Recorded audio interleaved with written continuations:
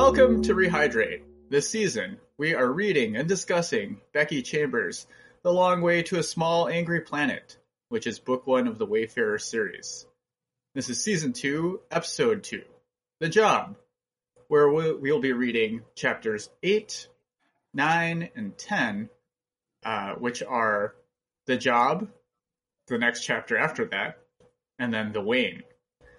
The hosts are new to this book and series, and we've only read up to chapter 10. I'm Jim, but let's go around and talk about how we're reading this book, as in by what means. I was previously reading the EPUB version, but then I got the physical book from the library, and as a result of that, I learned a few things.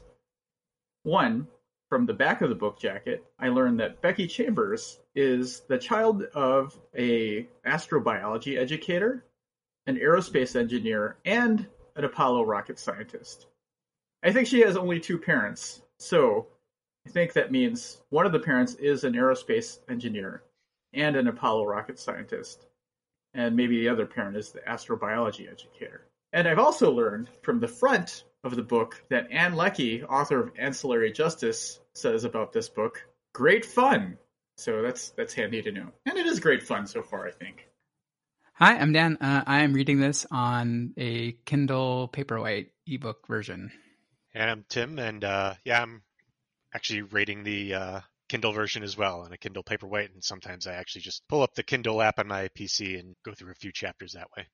This is Amin. I'm reading the EPUB version on an iPad, and what I've learned is that the automatic dark mode on the iPad is very erratic, and it goes on and off whenever it wants, but it makes for fun reading. Do you have the option to explicitly say that this book should always be in dark mode? I have the option to say my entire iPad should always be in dark mode or not, but that seems like more... I don't care that much, so I guess that is off topic, but I also have trouble with telling my iPhone that you should always be in dark mode. But I do the opposite. I always keep it in light mode. Dark mode I think looks weird. What? Oh. Yeah, that hurts my eyes more. Even, Dan. Well, this is the kind of conflict that humanity will get over in the future. But for now, we're very primitive and warlike. If I read on the iPad, well, I use the Kindle app on the iPad, but I tend to put the sort of sepia toned, it's a little more muted, and I turn the brightness down, and that's pretty comfortable to read. But yeah, I mean, I like dark mode for most other web browsing and all that, but not for reading books for whatever reason. But if you're reading in light mode, it's like staring into a dim bulb for an hour, and that seems more fatiguing on my eyeballs than not. Oh, okay. And again on the iPad, there's the iPad Kindle version. There's a sepia toned setting where it's it's a little oranger. And then if you just turn the brightness down, I think it's pretty comfortable to read. So I would say it's the opposite for me. When I'm reading in dark mode, if the background is dark and the text is white, then if I look away, I can see lines of white text, and it's that's more uncomfortable for me, of a reading experience for me. So that's why I prefer light mode for everything, really. You're gonna wear out your eyes slightly earlier than the rest of us. If we live 500 years, your eyes will probably go bad in year 450. My eyes are already bad. Sorry. Oh, that's true. I tend to like to be in the dark at night, or at least, and all that is be in low light conditions as much as possible. So I tend to like dark modes or muted mode. If your phone screen is cracked like mine, white text on black background is easier to parse than black text on white background, which blends in with the cracks. So there's another reason. That's that one issue. One quick follow up from last time, and it's more just letting everyone know that I've continuing the Remembrance of Earth's Past interview series, and have posted a couple of new interviews this week. So it should be in the feed already. So if you're already subscribed, then I encourage you to listen to those for conversations around that series. But warning, it does have full spoilers for the entire series. All right, let's just quickly sum up the chapters we've read. In these chapters, we've learned that Eluans, and again, I'm guessing at the pronunciation because, we talked about, don't have the audiobook. Eluans are the ones who saved humanity. We learned that Grums Dr. Chef's species are going extinct. We learn that Ashby has a secret alien girlfriend. We learn that Dr. Chef has grown children. We've learned that a Toremi clan, and the Toremi are very warlike, has just agreed to join the GC. Does anyone remember what the GC stood for? The Galactic Commons. Galactic Commons, and everyone is shocked and very distrustful of the Toremi. We've learned that the Wayfarer and other boring ships. Wait, are they called boring ships? Tunneling ships. Tunneling ships. Yes, it's not like the Elon Musk boring company. So they rely on Ambi, which is some sort of fuel. I can't tell exactly what it is, but it seems sort of dark matter related, and that's what it uses to rip open these wormholes. We've learned that Hedra Ka, where they're flying to, is in a soft zone, so they can't just pop up there. They have to travel there the long way for 0.8 standards, which somewhere in the order of magnitude of a year. And maybe that's why it's an angry planet, because of the softness. We've learned that they live near a black hole, the Toremi, that is.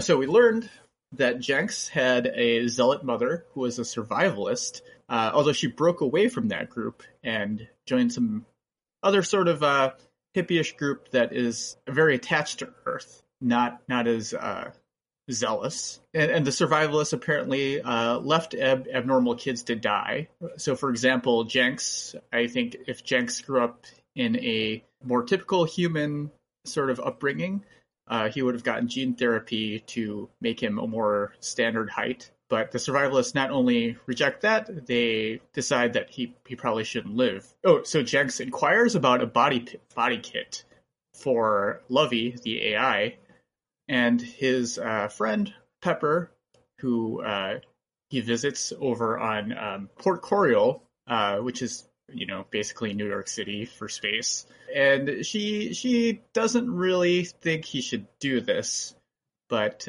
because of her friendship, she agrees to look out for an illegal AI body kit. We finally meet a Harmagian. He's selling soap. They are vaguely humanoid, but they have lots of tentacles. We learn that the Hanto language is largely motion-based and visual, like ASL, American Sign Language. There is an expensing conflict between Kizzy and Rosemary. Sussex comforts an Andros stranger and explains Andros society a bit. We learn that there's space ice cream. Actually, I think we learned that earlier, but it comes up again. Ashby meets his secret alien girlfriend, and her name is Pei, and we learn that she's been ambushed by a Rosk strike team. She and Ashby have a discussion about Pei's use of violence, which Ashby excuses, despite being a pacifist, like most Exodons.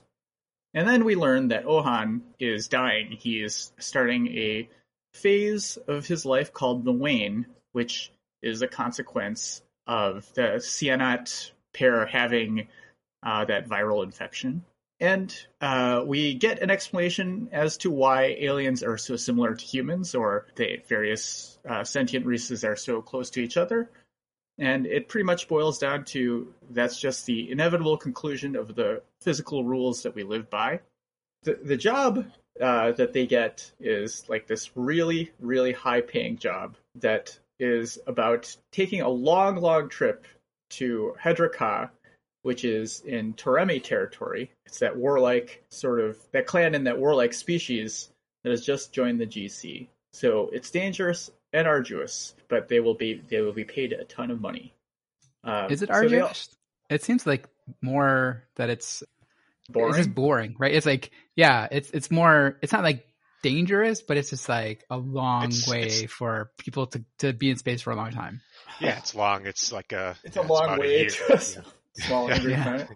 Yeah, but wasn't the danger part that they're going to a small angry planet where the people are at war? But everyone seems to be it'll be okay. That's not a big deal. There'd be tons of people there at that time. I think there's an undercurrent of maybe there might be a problem, but I think they're more concerned about the immediacy of hey, we need to be on this spaceship for a standard, which is probably about a year, right? They do even say though that they can make stops along the way, and they're planning on stops, so it doesn't sound like it's like too grueling. But It sounds like it is. It's a little of both, right? The crew tell everyone, whenever they're talking to like friends, like and Ashby is talking to Pei, and he's like, it's gonna be fine, right? But I get the impression that they're not really sure it's gonna be fine. It's just a lot of money, so they're gonna go and take a chance. They certainly don't believe that these guys that join the GC, the Toremi, they don't seem to really believe that they're truly peaceful, but they're willing to do it because it seems like the risk to them, the safety risk, is they get there and they get attacked before they jump into tunneling their hole and leaving. But the other thing is, apparently it is a very, like, the letter from the government that says, hey, we want you to do this, like, even warns them, like, this is a really hard trip, and if your crew is not super tight and super competent, don't do this.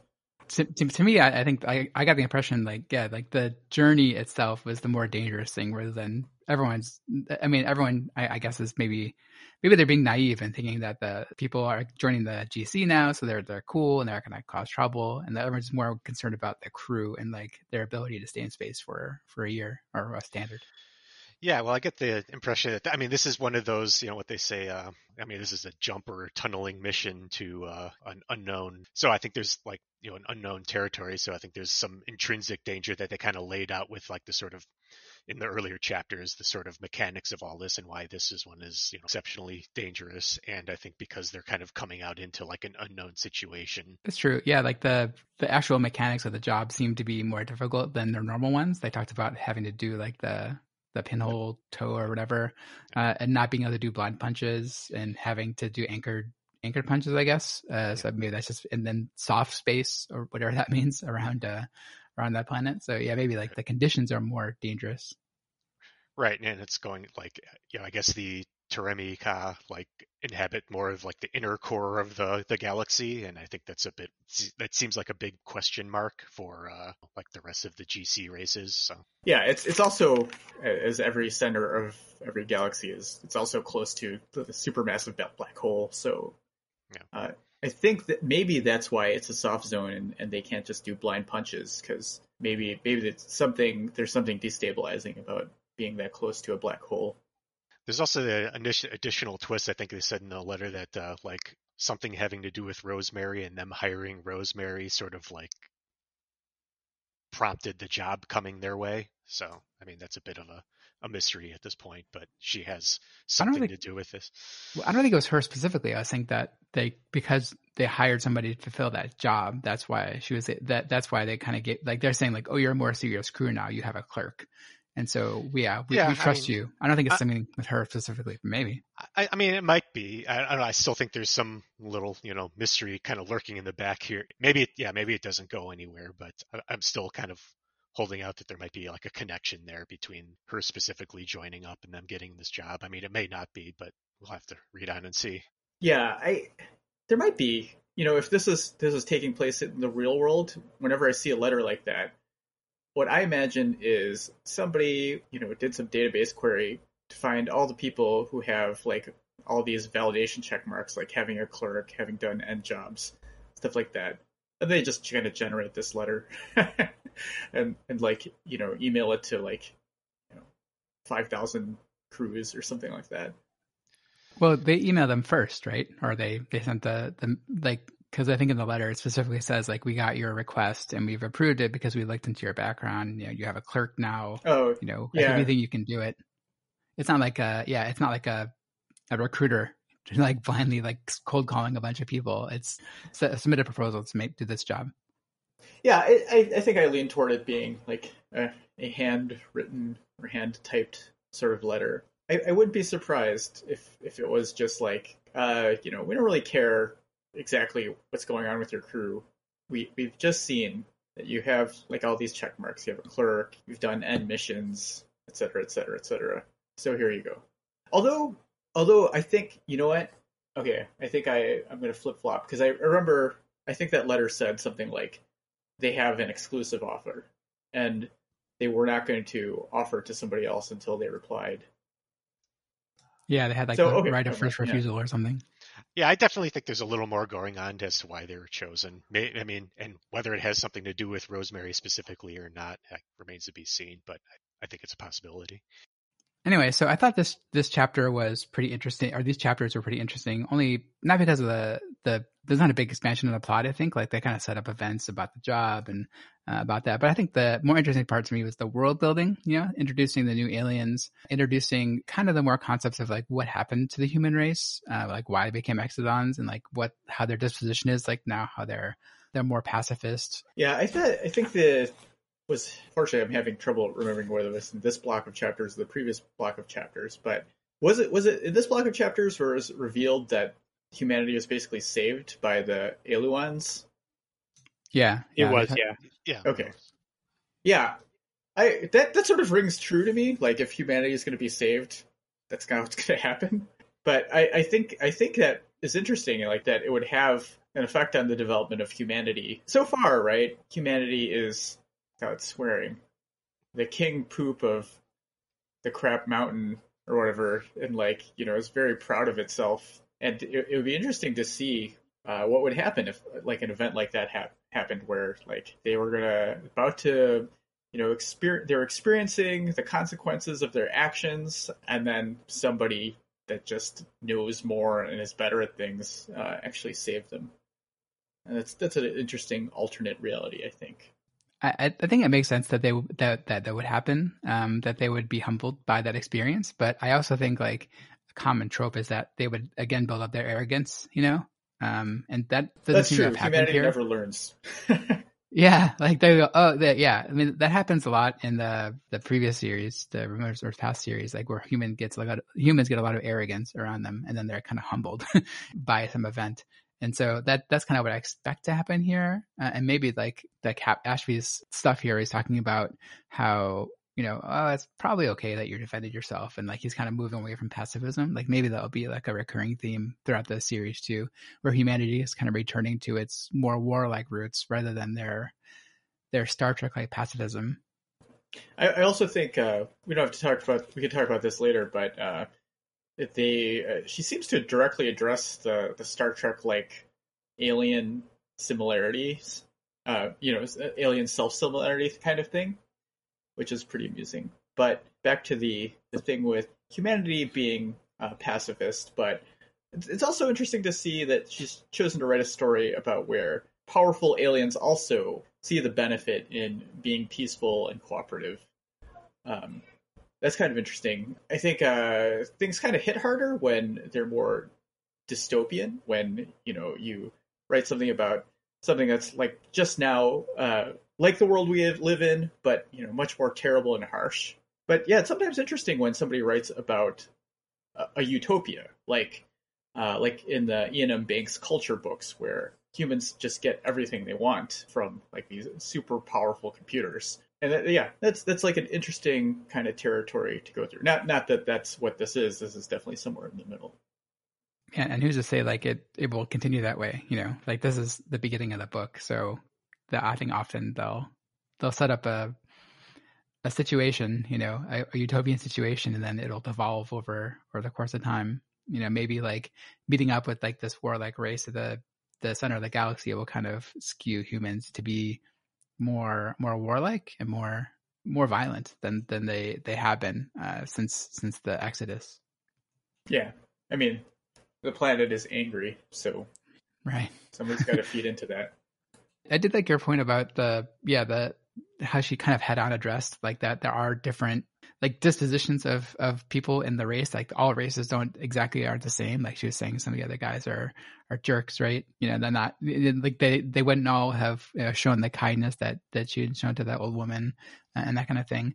I think there's a little bit of it. Like there's a kind of natural, like all races are sort of similar, but it's nice that there's a little bit of explanation that like not everyone's the same. I think I was most intrigued by what was the name of the tentacle guys, the Harmagians, or I thought they're the most interesting of the alien races that are introduced. I thought the language is kind of interesting, but like the fact that they used to rule a galaxy, even despite their physical deficiencies, like they had to like wheel themselves around in carts, but like it seemed like they were more, they still, even despite that, they're able to subjugate like large swaths of the galaxy. So I'm interested to hear more about that, and I guess the next chapter talks about their history, so maybe we'll hear more about that.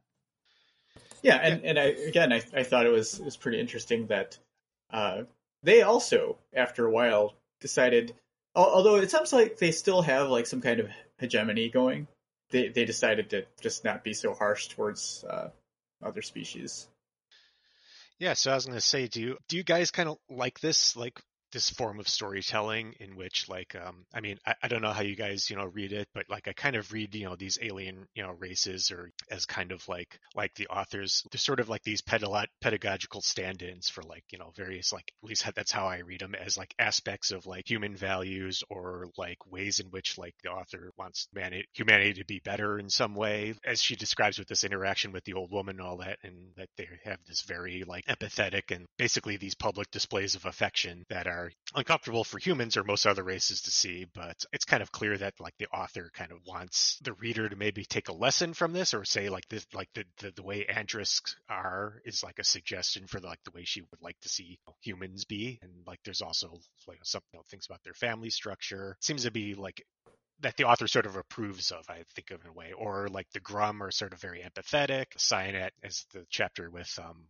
Ohan, describes, and the Wayne and all that they send to like have this, kind of spiritual connection to the universe or something, or at least they send like they accept their deaths in a rather elegant way. I guess like this is a common thing in anytime you have an author creating like a fictional race and all that like I think it's it seems almost impossible for them to not like to have that like that race be like a stand-in for some either good or bad part of like humanity. I don't know, I guess just to throw it back to you guys, like do you guys like this like version of Star? Do you think like that's what the author is doing? Do you think it's like possible for the author to like for someone to create an author to create like a fantasy race or a sci-fi race that is like sort of interesting on its own terms and is not trying to like say something about humanity, be like this sort of idealized version of humanity? I think that's a pretty interesting question. Certainly it would be pretty off-putting if it seemed like straight up moralizing, but I think it's somewhere between. There is a little bit. I don't think the author can control herself, or most authors can't, with like some bit of imparting their own morals into things, but it does seem like an exploration of possibility as much as that, because like I don't feel like we're supposed to empathize with the Cyanet that well, but she's trying to she still tries to explain like how he thinks, or how they think, how it would be like to be like that. In the case of the Andrisk, I think she's starting to make the point that like Syssix is an individual, and there's other members of her species that are actually don't like show that public affection or any affection, right? I think there's a part where she talks about how they just kind of walked by that old woman and like didn't really care. The other thing that's interesting about the Andrisk is like, I guess they're very affectionate and caring, but they don't consider fully grown. They don't consider non-adult Andrisk to be people. So I think they don't care if they die. They'll eat them sometimes. I hope I'm not making the eating them thing up, but it's like the impression I got is so powerful that I thought like, oh, maybe they just do like the human lizard thing where they just eat children sometimes. I mean, it's also a theme with when I talk about Jinx, right? Or like they say like, oh, usually like for his deficiencies, like his height deficiency, they would just like throw him away, right? As part of that thing. So maybe it's a recurring theme throughout these chapters. I mean, I hope I do like how they introduced kind of more individuality. I would say I would like more of that. I really hope when we actually start meeting this race, the Toremi Ka, that they're not just like all warriors, that would be boring. I think it'd be interesting if you go there and like, some of them are peaceful, some of them are diplomatic, some of them are warriors, like there's different factions, just like you'd expect for real. Dan, I agree with you, but are you into the Klingon, Stan? I am not. You're not. I think the Klingons are the most boring part of Star Trek. Oh, they are. Oh. We're gonna get hate for that. Oh no. No, I but don't yeah, know. I'm not as familiar with them, but I find them funny. But yeah. I think they're there'd be boring more because depth. they're all homogenous, right? Like I think there's not. I think the parts that are interesting about the Klingons are like when they do have different perspectives and not just all like warrior race. Like obviously they all have like shared heritage of like that's how they grew up, but you know there's gonna be different perspectives on different levels of like what's appropriate and what's not. And so that's kind of what I hope happens with the Termi Ka here is that like there's gonna be different factions, not just like the same mindset, like oh we're all just about war and about against the outsiders, that kind of thing. Yeah, the impression I get because the author tends to be humanizing and doesn't really apologize for it, like in her explanation. There probably will be that. Although, yeah, I mean, even Ohan, right? Even he, like, even though he's all galaxy brain, perceiving like all these things all over the place, does appreciate when people are nice to him and tries to be nice to other people. Which I also think that's interesting. I think the main point of that chapter, though, was to just set up that he's probably going to die or go away, yes. or not being able to be effective when they actually get to the destination, right, or in the middle or whatever, and then the scrappy crew needs to. Yep. Yeah. And I think we talked about this last episode. Like, are they going to be without him when they need him? Yeah. I think it's almost certain now, right? Like before I was like, well, which character could they lose? What would be interesting to the story? And now I was like, well, if he's setting it up that they're not going to have him, or he's not going to be available, or he's going to be too sick, or whatever. Yeah, after that whole Ruth Bader Ginsburg thing, I feel they should just stop and get a new guy. So you guys feel like these.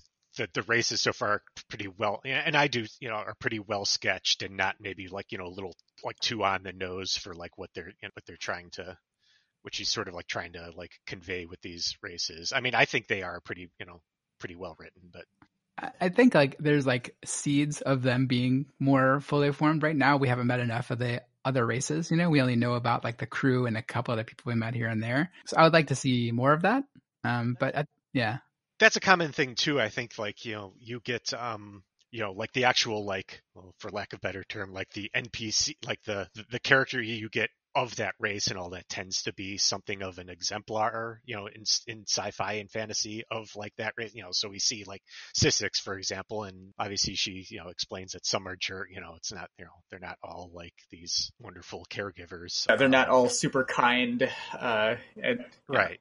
But the character you get, you either have the most interaction with, or is who often these types of stories tends to be like I said, kind of an exemplar of their race in a way. And I feel like almost like Syssix at this point seems almost a bit like the author stand-in, whereas like Rosemary might be the reader stand-in. Like Syssix seems really really mature, really the den mother. Yeah, like a little bit that what they term the Mary Sue, right? Maybe a little bit too perfect of a character. Yeah, it seems a little bit. I think a lot of the characterization is good, and it might get more complex as it goes along. Just in the same way, like I think when we read the first few chapters, we mostly read about archetypes, right? And now there's maybe starting to break away from that kind of thing. I still think that Ashby is a very flat character. He's a captain. He loves to lead. Yeah. He has secret girlfriend. It's pretty basic kind of thing. Yeah, definitely. He's he's sort of like a nice version of Captain Kirk or something right now, and he's got his sexy alien girlfriend. Which again, that's another extremely Mass Effect thing. That these, if you've ever played Mass Effect, they have that Eulons seem like very similar to the Asari from Mass Effect, but yeah. I haven't played it, but I've heard a lot about the wish fulfillment aspects of Mass Effect there. Yeah.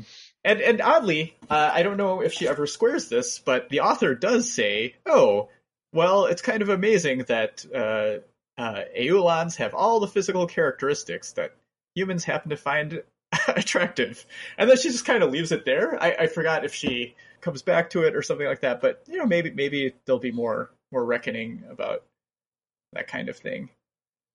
Yeah, I wonder if she's even going to come back at all, or it's just like just driving the plot forward for him, right? Like, I don't know if she's going to play like a more major part of the story.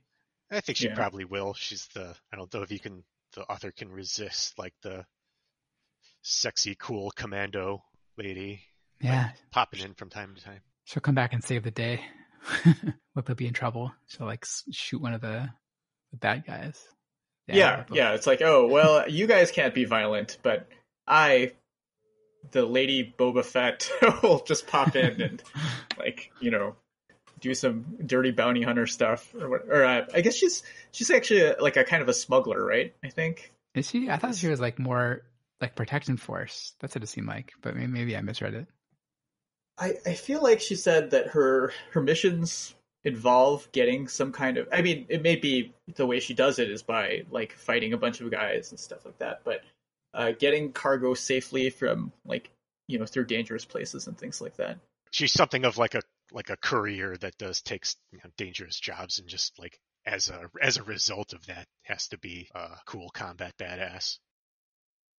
So what are your favorite characters now? I mean, who's your favorite character? I don't know that I have a favorite character. I don't think Ashby's as one dimensional and flat. I mean, he is right now, but I think they're trying to establish his stoicism and his dedication to the job, but also that he's torn and I don't know if he's a romantic, but he's not adhering to social norms the way that other people are. So I think Ashby's actually the most interesting of the bunch. Again, going back to what Dan was saying earlier, mostly because he is less stereotypical. I think a lot of the other races that they've introduced, this is the cultural norms in these races, and at some point they're going to subvert them, or people are going to have to go against what their instinct would be. So I think that's going to happen. But for me right now, I think I'm most interested in what Ashby is going to become. Yeah, I think there's still a lot of potential there. Dan? I'm thinking about it. I don't think I have a favorite character. I'm more interested in the other races and the backstory and the world building. I'm more interested in the Teremi Ka than anything else, really. Like what that race is actually like, and like maybe it's like more of the like, oh, this could be really cool. Like it's a race that's living in the center of the galaxy, and kind of learning more about that culture. I'm not super interested in like any of the character. I mean, like I think they're well defined and they have good personalities, but I can't say that I'm super interested in any of them. I guess that's true for me too. Maybe which character mystery are you interested in? Because I think she's opened up a number of character mysteries here. I guess Rosemary would be what's going on with her, to see like what's happening with her backstory and like what she's trying to hide. Hopefully it's not something dumb, but we'll give her the benefit of the doubt, right? Like that she can make. I mean, she's setting it up as like one of the bigger mysteries of the book, right? What's going on with her family. So yeah, I would say that's probably the one I'm most interested in. I would say I'm not interested in Jenks, his creepy AI fascination. Like I'm not looking forward to seeing how that resolves. Yeah, that's like that's an interesting thing. It's like I think you're the one who called in favor of how he's going to end up doing the computer girlfriend thing.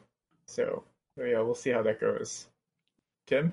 Yeah, I don't know if I have like, again, I don't know if I have like a specific favorite character, but that's not like a condemnation of like the way the characters are written. I think it's like a good ensemble. It's a good RPG party at this point. So, and for all I said about like maybe Sissix being the Mary Sue or something like that, like I would say I like her character the most out of all of these, but yeah, like Amin said, like I am interested in like both Ashby and Rosemary. Obviously, like they seem to have like this, despite not being super well sketched at this point, they seem to have the most like central, him being the captain, and like he's obviously privy to probably information that we don't, that's important that we don't know yet, and same thing with Rosemary. So like they kind of have like most central mystery around them. Yeah, and Tim, you raise a good point about Rosemary, because until you just mentioned it, I totally forgot about her buying an illegal ID card and doing all those kinds of things. So I forgot Yeah, about Rosemary's intrigue altogether in all this other character development. Well, yeah, that's the point I was trying to, like, I'm not sure whether there's some connection as to why Ashby gets this and Rosemary coming on there, but like, I think there might be, so that's a plot point that I'm interested in. But yeah, that's like, I think they're a good ensemble. And I think there's just like a lot of little things kind of adding up to being pretty interesting. And the other thing I appreciated in these chapters, they did a lot of character development, but I don't remember a lot of talk about Corbin, and I think that's because Corbin is, I think that type of character just becomes tiresome. So him being crotchety for 200 pages, he probably does. He probably doesn't. He's probably not the type that wants to go, like gallivanting out in the right busy port. Which like this chapter, the Port Cradle chapter, was kind of like a bit of a tour de force of world building here, like they do. It's the big multicultural kind of marketplace. There's a lot of fun detail in here, but I don't know. I don't want to spoil it, but I mean, from some reviews I've read of this, but I've read that like he gets better as a character later on. Oh, but, yeah. Well, that's interesting. Yeah, I because like at least there's more dimensions to him other than just being like this kind of crank. But, yeah. You mean like the scary neighbor in Home Alone? Oh, that guy had a full life. More like just as like how sometimes authors kind of like he's not just like the stand-in for like what's bad what's bad about humans or something like that. Like there's more dimensions to him than that.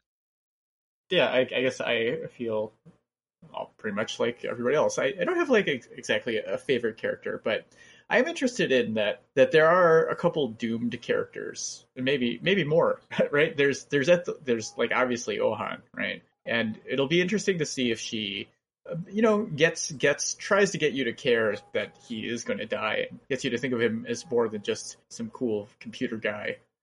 And then apparently Dr. Chef's race is doomed, and they didn't really talk about why yet. But the other thing I would. Oh yeah, I don't remember the detail there with their race. Was there more? There wasn't any. I don't think there was any detail. It was just like they were talking about. Okay. I think other characters were talking about the Grum race, Dr. Chef's race. He said it too, that like his race. He knows that his race is basically on its way to extinction. Yeah. Oh yeah. We should probably say species just to avoid confusing. Although I guess maybe they are actually post-racial this time, because I was actually listening to like a role-playing games podcast where I keep up with that stuff only through that podcast. So I learned there's some big brouhaha over Wizards of the Coast getting rid of like so it's sort of like what Tim was talking about. It's like if the author creates races, can they avoid just kind of weaving in their own biases about actual races or actual aspects of the human race in there. And apparently Wizards of the Coast is getting rid of like things like orcs are automatically evil and things like that, and the drow are evil, and people are very upset. They kind of got rid of like traditional like alignment anyway. So they did. I think they're kind of getting rid of. I didn't know that. And getting rid of like the evil, good and evil being almost like this elemental thing, and that like these races are intrinsically evil. Because obviously, I mean, a lot of discussion over the years about Tolkien too and orcs and how like are there weird racist implications about orcs and other like evil demi-human races, with through like fantasy and D&D. Yeah, and like the stand-in factor for a lot of people, whether it's intended or not. Yeah, I think there is something about. I was reading also like something Terry Pratchett said about Tolkien, who is apparently Terry Pratchett's favorite author is Tolkien, but he was saying that like in Tolkien, like putting aside the thing about how Tolkien has men from the East being and men from the South being like these evil guys who ally with Sauron and are dark-skinned and all that stuff. Putting all that aside, there's like this certain determinism in Tolkien where if you're born an orc, no matter what happens, you're just going to be an evil dude. Like you're not going to have like experiences that will change you and make you into some sort of hero. Like even the dwarves, like, you know, he said like in The Hobbit, he was like saying, you know, dwarves are good at like finding gold and making things, but they're not heroes and stuff like that. So yeah, I think that is what, you know, D&D pulls its races from, and that is in some ways not really that interesting to play, and depending on what you like to do, I guess. Stretching to bring it back to this, yeah, I think the author, being a person who's under 50 years old, is aware of like that kind of you know, racial or even species self-determinism kind of stuff, and is trying to say like, okay, I have to introduce all these species to you, but maybe as quickly as I can, I am going to introduce how they are not exactly the same because they are influenced by experience. But it's kind of weird because it also ties it back to the reason they're influenced by experience is because they're also human. As she explains, like that, you know, physics in her world just inevitably leads to something that it resembles, you know, a human in terms of like thinking and learning and things like that, instead of like some crazy mind-destroying H.P. Lovecraft thing that doesn't operate on the same axioms. So do you think all that stuff that she talked about was more related to the story, or just like her thoughts on this kind of thing in a more abstract way? Will this come back in the story and be important? I don't know. I give it 60-40 that she is actually just kind of covering herself for those people who are like, well, why are all these aliens basically people, right? And I feel that's in some ways that's sort of unnecessary, right? If that's what you want to write, and this isn't hard sci-fi, you don't really have to explain that. What do you guys think of that explanation? Well, I think it kind of contrast. I think, you know, we talked a bit about this with the you know, in the previous book and all that. Like, you know, maybe this represents one train of thought as to, you know, like, you know, speculating about what other life on, you know, since we have no other comparative other to, you know, imagine an alien race. It could be that an alien race, you know, alien species is might be something completely different, and so different than humanity. You know, is it even carbon based, or is it a collection of crystals with synapses that equate to something, you know, intelligent?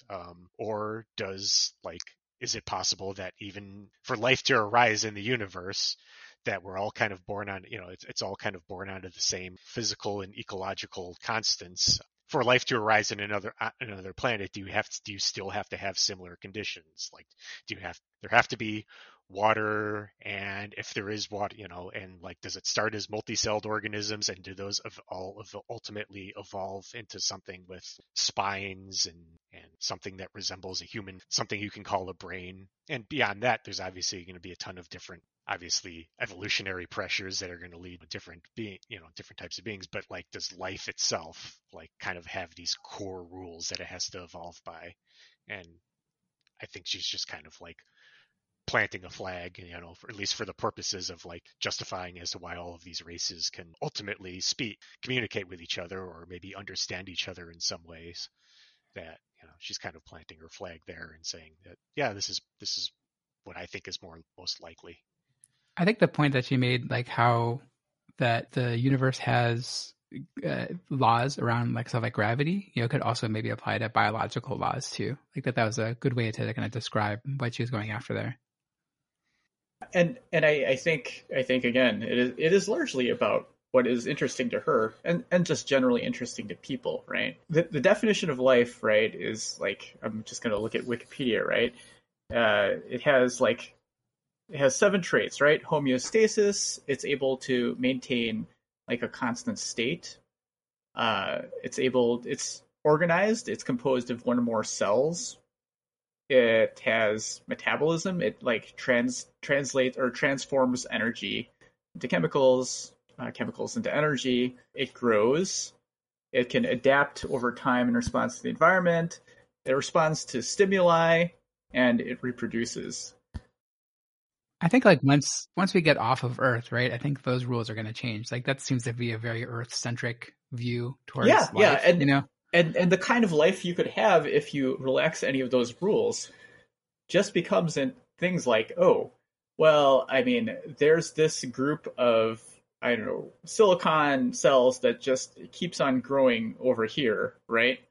It doesn't talk, it doesn't move around, it responds to sunlight, etc. It's not, or yeah, let's say we relax the part of the definition about cells or something like that.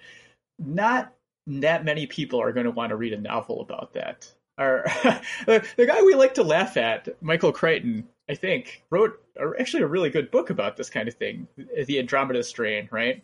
Where, the alien is actually just like a virus that can like break apart plastics and things like that. And that's just like the most likely kind of alien life, right? These are basically machines, right?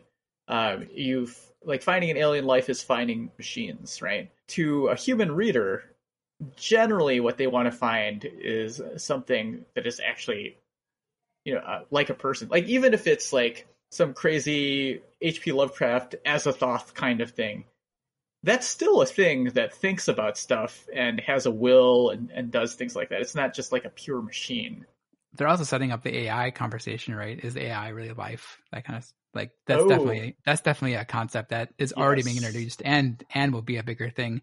And hopefully, the AI will have enough sense to reject Jenks, but I don't know.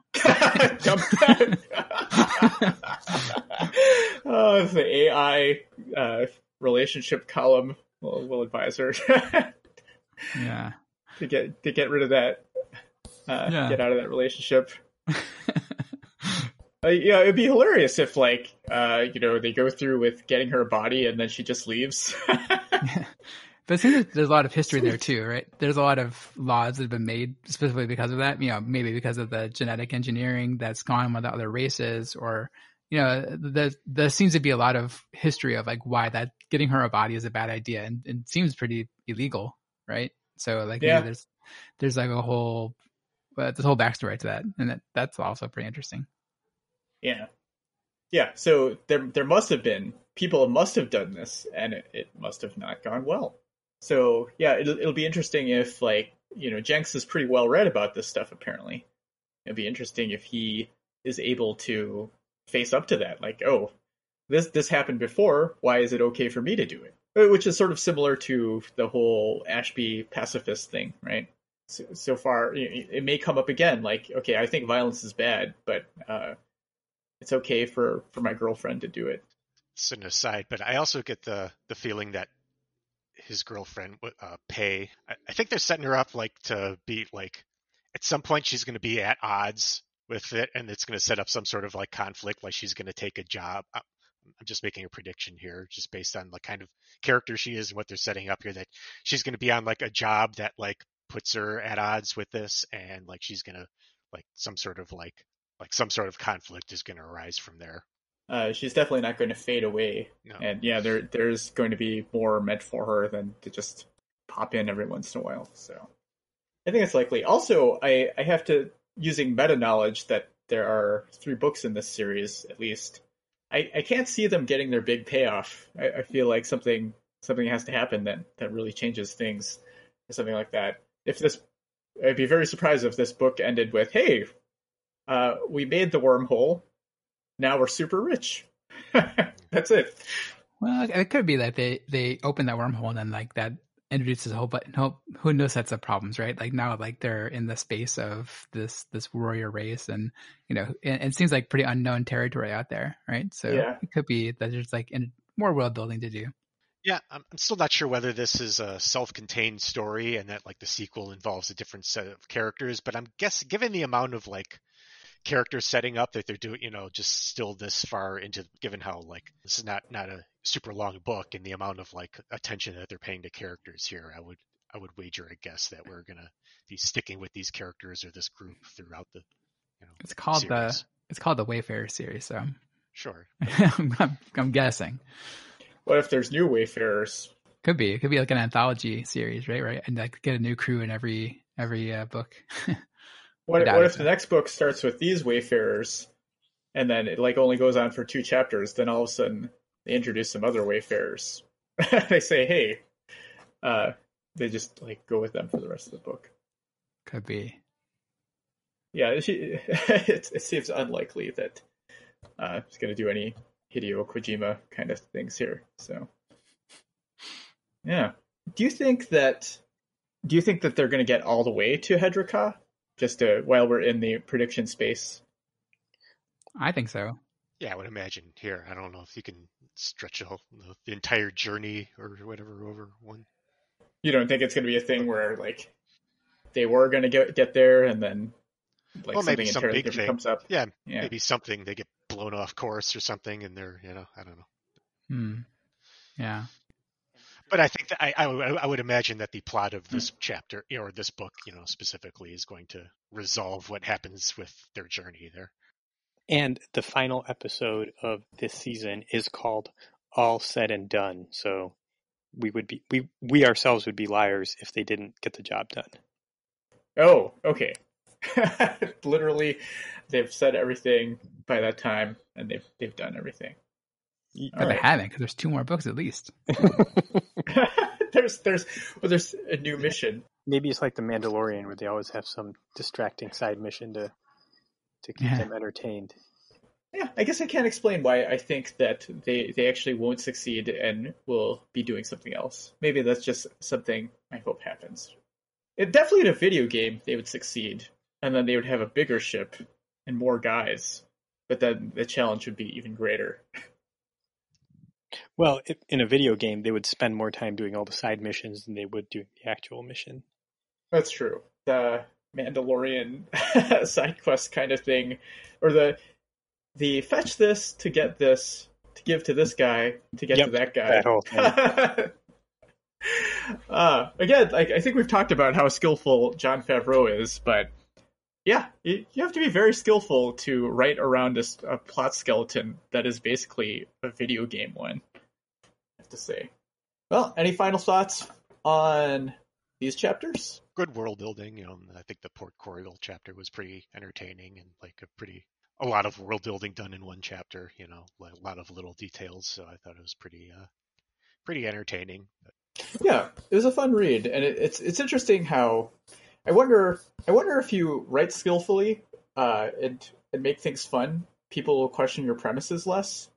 Whereas if you're kind of not having a good time with something, you're like, well, why is this? And then like your podcast discussion is all like, what about this principle and stuff like that. Although I guess we still did a little of that here. So thanks for listening, everyone. Leave comments by emailing us at rehydrate@fastmail.com or on Twitter @rehydratepod.